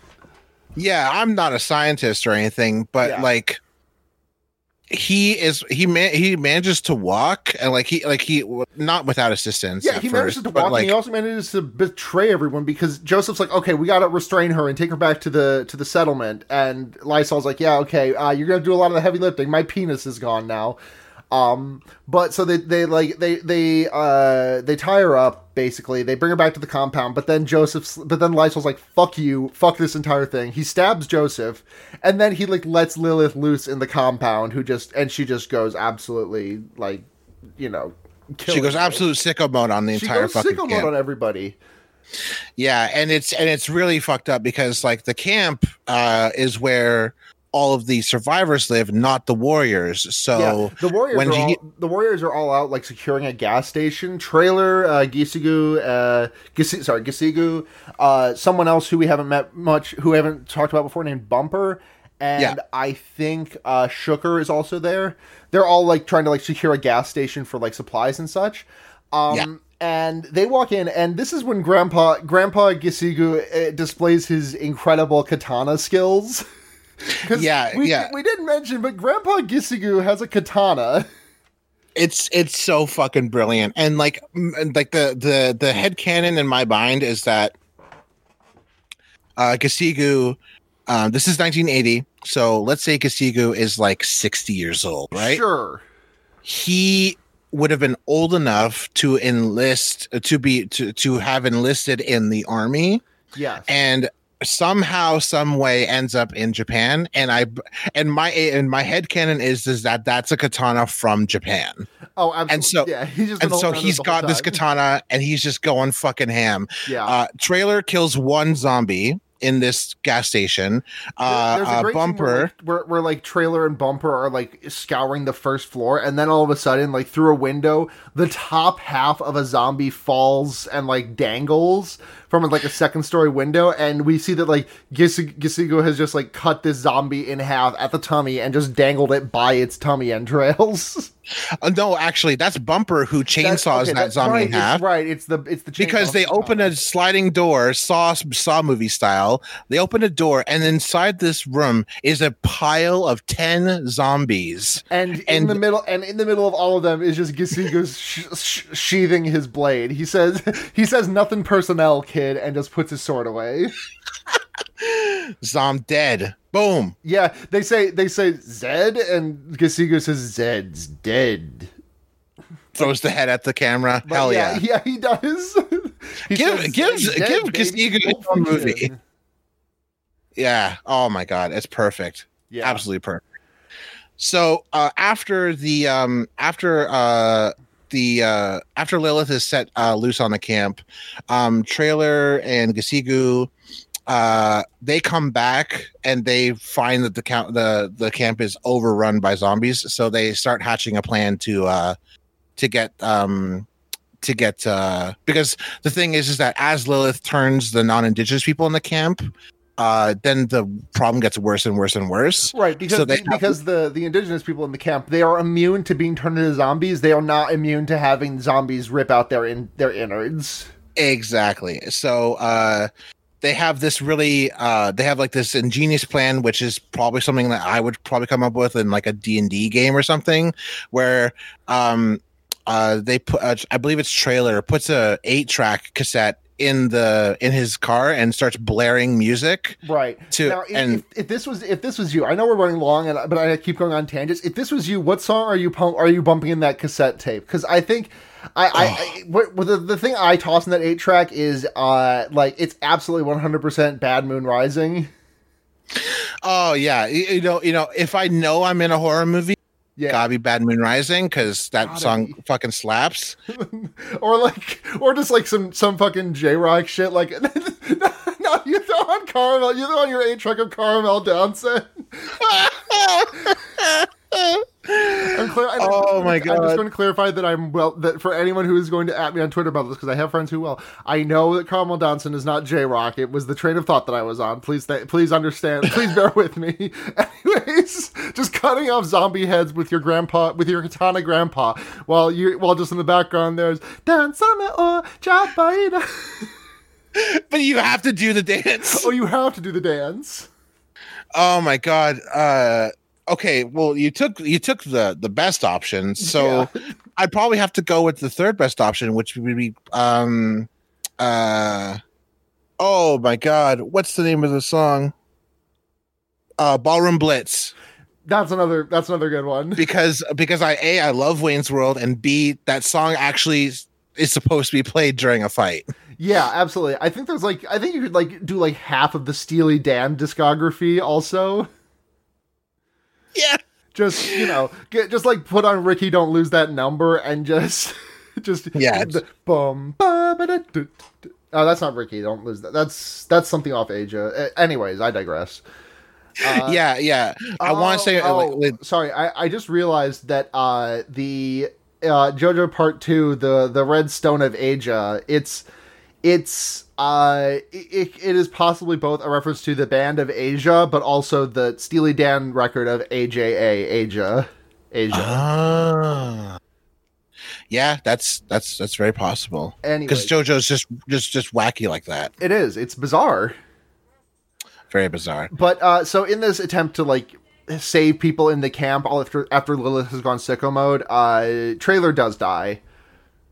Yeah, Trailer manages to get Joss, Joseph, Charlie, and a few of the other survivors into a position where they could run away, and he would hold back the zombies. And he ends up not being able to do so. He's able to have them escape, but unfortunately, he's trapped under a door, and Zeds just eat him. It's a very bittersweet moment, because on the one hand they were able to escape, but also we lost Trailer. So the one good cop, whoever lived dies in this movie. Yeah.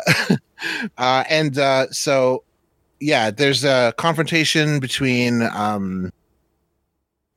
so when Gasigu and Bumper meet up with Joss, Joseph, and Charlie. There's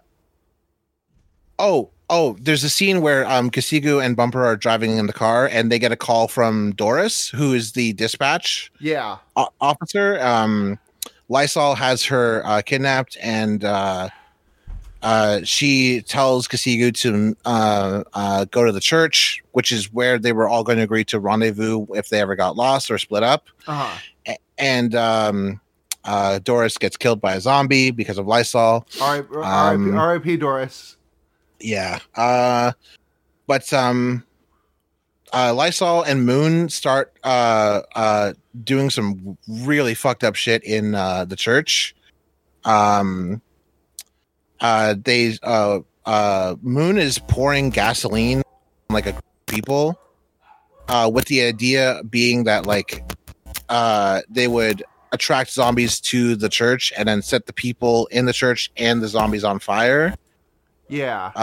But before he can do that, Gasigu, the most incredible character to ever exist in the movie, just absolutely jams the katana through half of his head.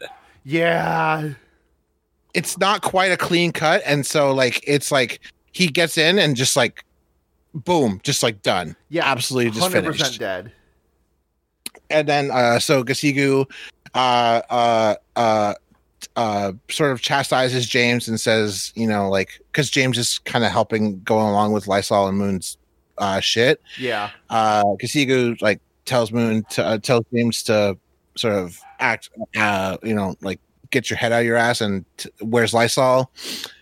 And then there's a scene where Joseph and Kasigu and Lysol all meet in the graveyard outside of the church. And Joseph stabs Lysol with a knife. And as Lysol is laying on the ground, Kasigu takes his gun and fires it into the air and attracts. And then he says, "Now all of China knows you're here, dying on the ground." Yeah, and then Lysol gets eaten by zombies. Yep. It's and so we've got Joseph, Charlie, and Joss left, and they're about to go with Kasigu out into the water on a boat. But Kasigu is like, "I'm not leaving this land behind. I'm not doing that." And so he's like, "All right, I'm just gonna fucking be epic last stand, grandpa." And then we get like another, and we haven't talked about that, but like there's like 3 or 4 times in the movie where you get like a. I'm trying to think of a way to describe it. Like, it's not anime, but it feels like the way you would see like an animation at the start of a live action superhero movie in like the early 2000s kind of dealy. Yeah. Not quite the yeah. It's not quite Supernatural the anime. My body just reacted to that in a way it hasn't reacted to very much recently. So but yeah, so we get this. Before we get the animation sequence, we do get Grandpa cutting off some heads and defending the shoreline basically from the Zeds. Yep. And then we transition to the animation sequence where apparently Jujutsu holds up a head of a zombie and says, "You will never make it past this point." So. You could headcanon that Kasigu lives. Yeah, he's doing Jon Snow Last Stand, but as we all know, Jon Snow did survive that scene where he squared up in front of in front of Ramsay's army of horses, like George Costanza in the batting cage. It's exactly like that. So, Jon Snow survived that, maybe Kasigu survived this. And Jon Snow is Jon Snow sucks way more ass than Kasigu does. Absolutely. Jon Snow sucks so much ass that he's got pink eye. Thanks.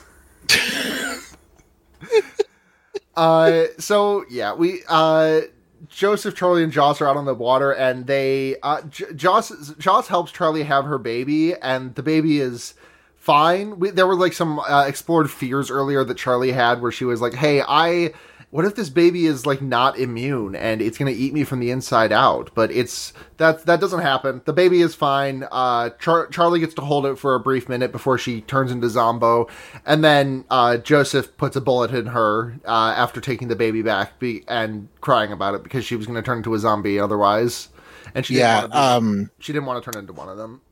Yeah, and Lysol, one of Lysol's last moments of absolute betrayal was after Trailer died. Lysol threatened Joss with a gun, and Joss actually managed to put down Lysol, not her son, but the son that her ex had with another woman, and. But before he dies, he can open up the trunk and he lets a zombie out. Yeah. And that zombie attacks Charlie, and that's how Charlie gets bit. Yeah. But at least the baby survived. Yeah, the baby, Joss, and Joseph survive, and the last scene is on is a side angle medium shot of them in the boat.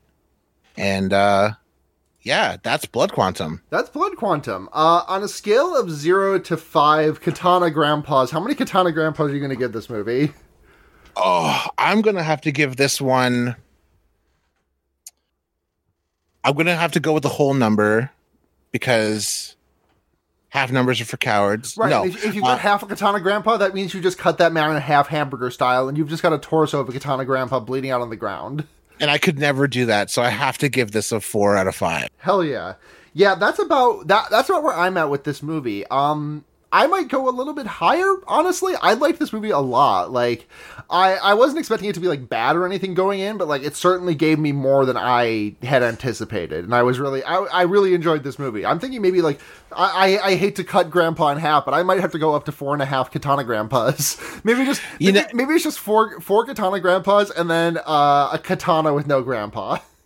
Yeah, just an extra katana on the ground, just in case. One of them is dual wielding katanas. Absolutely. Yeah, this movie is great. It has it's very much like it's a movie with ideas. It's a movie with like things to say, but it doesn't beat you over the head with any of it. Yeah. And there's good gore, there's good scenes. I think with this movie that there are a lot of stuff in it, like there's a little bit tropey, and that tropes that we may or may not be tired of as a collective society. Yeah, I feel like with a lot of horror movie, I feel like the women characters in this kind of get it in the shorts. Yeah, which is a real shame, because like, I think it's really funny that Lilith bites Lysol's penis off, but by the time that happens, there are like 2 women characters left existing in the movie, and that's like at the 40-minute mark that happens. Yeah, and Charlie receives more characterization than James or Joss, which is weird because she's like she's like one of the only white protagonists in this movie. Yeah, I would hope that I think that like when it comes to filmmaking, this isn't gonna excuse any of the behavior of the movie, but I think because there are so few precedents for all Indigenous productions, right? We're as a collective, because really that's what it is when you're Indigenous, you're automatically part of that community. You're part of that minority community. You because we are afforded so few opportunities, we have less opportunities to make mistakes. Yeah. And so when we make films, maybe they are a little choppy. Maybe we do fall into some of the same pitfalls, but we're learning. And I think Jeff Barnaby is a person who I think, Blood Quantum is a real triumph for Jeff Barnaby, the director of this film and the writer of this film.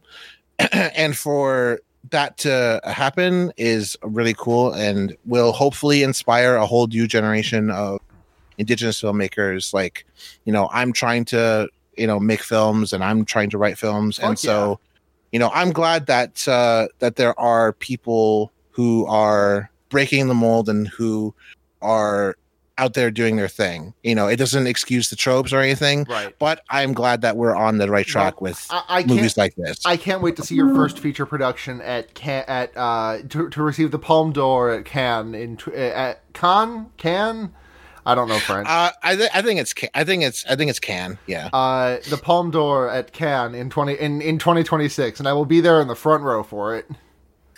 And I will make my and if I win the Academy Award, I will make my Oscar smooch Bong Joon-ho's Oscar. There we go. Let's go. All right. We're gonna. I don't think we have any questions this week, so we're just gonna go straight into recommendations. Do you have something on the on the top of your head to recommend? Because if not, I can go first. I do. I have 2 things to recommend. So let's bookend. You start. I'll do mine. Then you go again. Cool. So my first Lightbringer is going to be the YouTube channel Up Up Down Down. It's a video game channel run by a wrestler. Yeah, that's the Xavier Woods one. Yeah, Xavier Woods, aka Austin Creed. Yeah. It's a fantastic channel. It's got such good energy.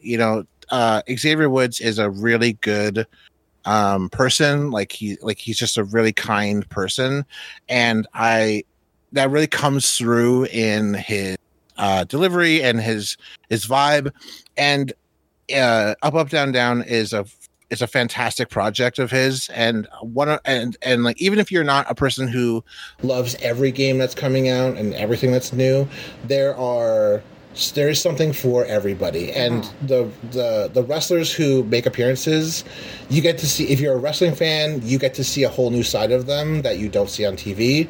And if you are not a wrestling fan, you get to see big buff super athletes like yell at screen because they're not doing well in a video game, right? And it's great. You get to see Xavier Woods, one of one of the most physically fit men on the planet. You get to see that man just getting absolutely obliterated by his friends for his shit KDA in Call of Duty.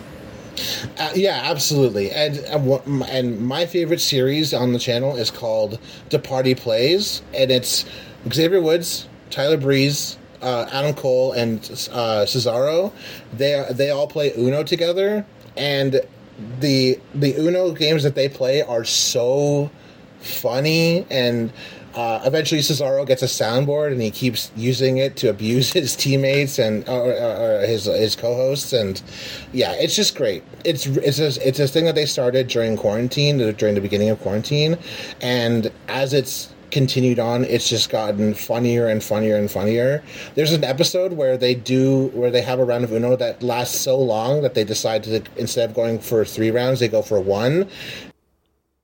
It's just great. It's just and it's just a really funny series. So yeah, check out Up Up Down Down. It's great, and yeah, I love it very much.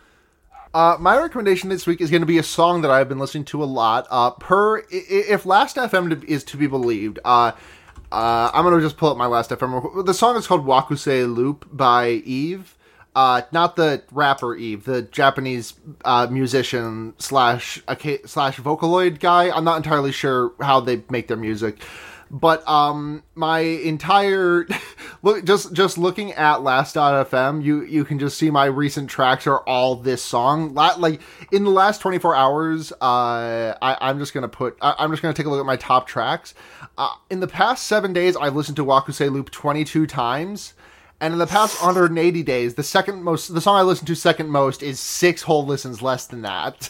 So I listened to that song so much just last night because I can't stop listening to it. It's got like this like really good like chiptune-y sound. Like I love the vocals on it, the guitar, there's like this catchy little like like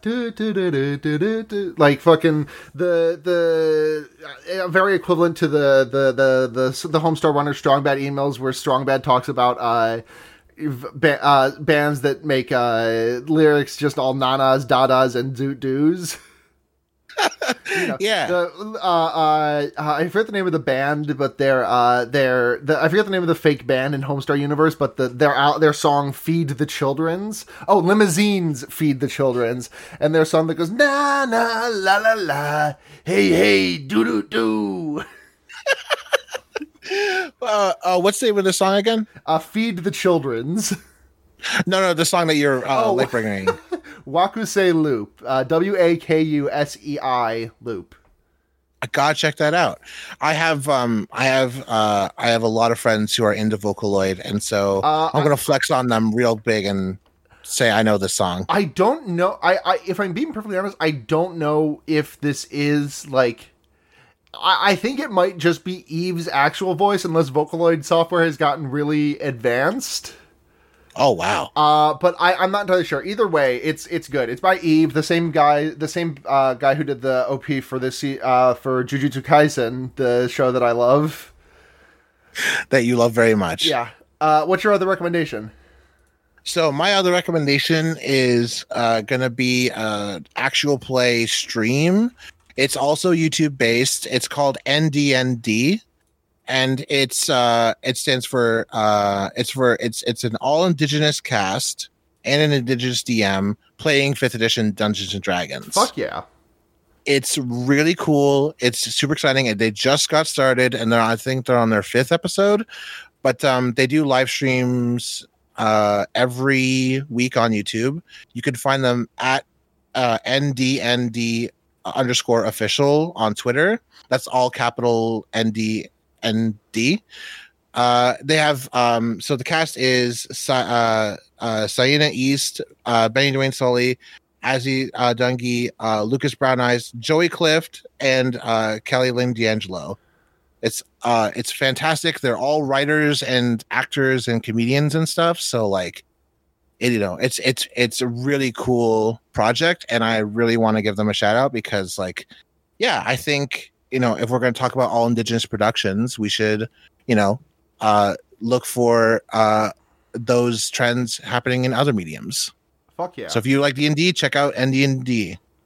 All right, yeah, hell yeah. Drop me the link to that in the guest channel that you now have access to, and we'll put that in the show notes. For sure. Thank you so much, John, for coming on this extra long episode of Fear Baiting. Yeah, I'm so sorry to this jumbo-sized spicy episode. Yeah, I'm very sorry for having extended the time for so long, but I think I deserve it. You do. for having to have sat through all of the crimes that you've committed verbally on this podcast as a fan. I think I deserved a little bit of extra time. Yeah, I really can't. I can't blame you. But also, I had a good time, and this podcast is great, and I'm so happy to have finally made it. Yeah, thank you. Where can people find you online? So you can find me on Twitter at _FlourishCaster. That's capital F, capital C. And you can find me on Instagram at _BedroomPunk. That's all undercase. You can also check out my radio show. I do a radio show on local radio CFMU. You can go to cfmu.ca and look for the show called The Sound of Shadows. It airs Thursday nights at midnight, so Friday morning. Fuck yeah. And yeah, radio it's a really cool thing. Baby. That's how absolutely. That's how I got my start. Hell yeah. And true Sarah heads will remember listening to my Friday night from 10 to 12 p.m. in a college town ass radio show that no one listened to. Oh man, See, this is the Sarah lore that I needed. Yeah, is that I needed to flesh out how did you get so good Sarah at podcast? When I was DJing the show, Getting It as DJ Emo Body in 2012. Oh my god, that is so. Oh my god, I love that so much. I also had a short-lived radio show with a friend called State of the Tunian, and the joke did not progress past that, except for the fact that I called myself Alexander Jamilton and my co-host was Benjamin Cranklin. I love that so much. Oh. And you and Blair had a podcast before this. Yeah, we had One Star Cinema, which did not last particularly long. Yeah. But see, these are. Yeah. You know, we fail and we try before we succeed. Why do we fall, Master Wayne? So that we may podcast again.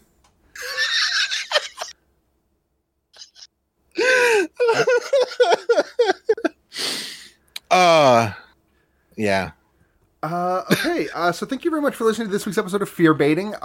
We are at Fear Baiting on Twitter and Patreon. Those are the main places we are. We have an email if you need to reach us, but we don't check it very often, so Twitter's the best place to hit us up. $1 a month gets you early access to episodes when we get them out. $5 a month, you get your name right on the podcast and a message right on the show.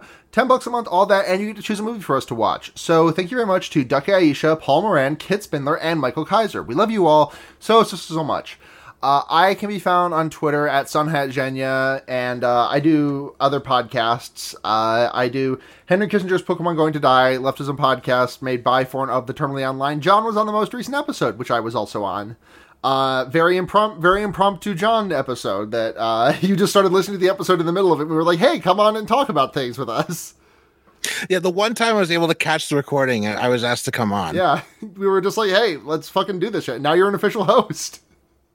Yeah, and I didn't want to drop that in my plugs, but I'm super excited, and I can't wait to be part of the regular crew, and it's just I'm super excited, and I'm very, very humbled and very thankful. Yeah, we're super thankful to have you.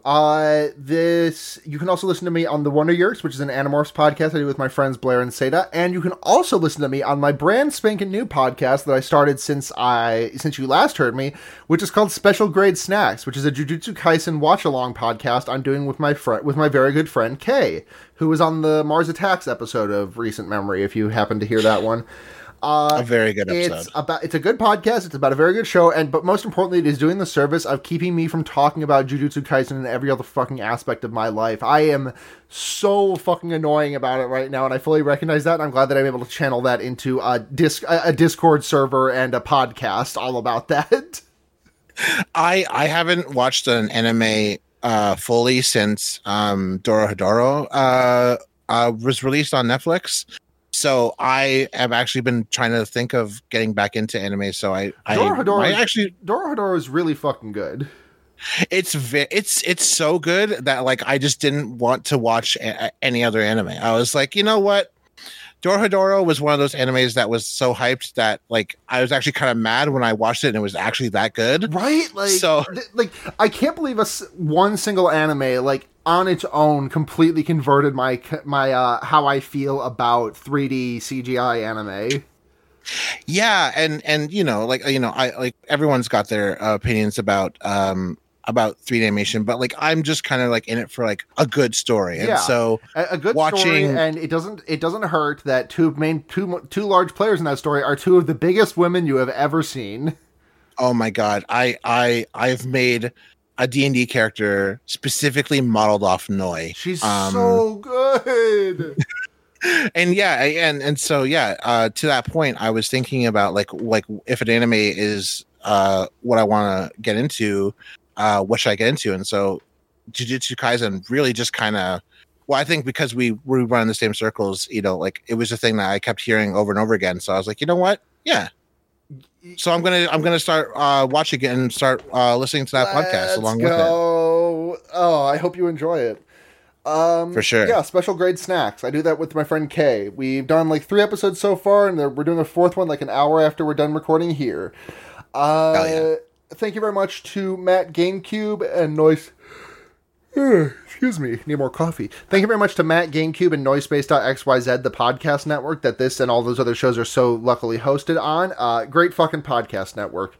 Thank you very much to Seda, who did our incredible intro music. You can find them making music under People You Meet Outside of Bars on Bandcamp, or head to gaygothvibes.online for a quick link to that.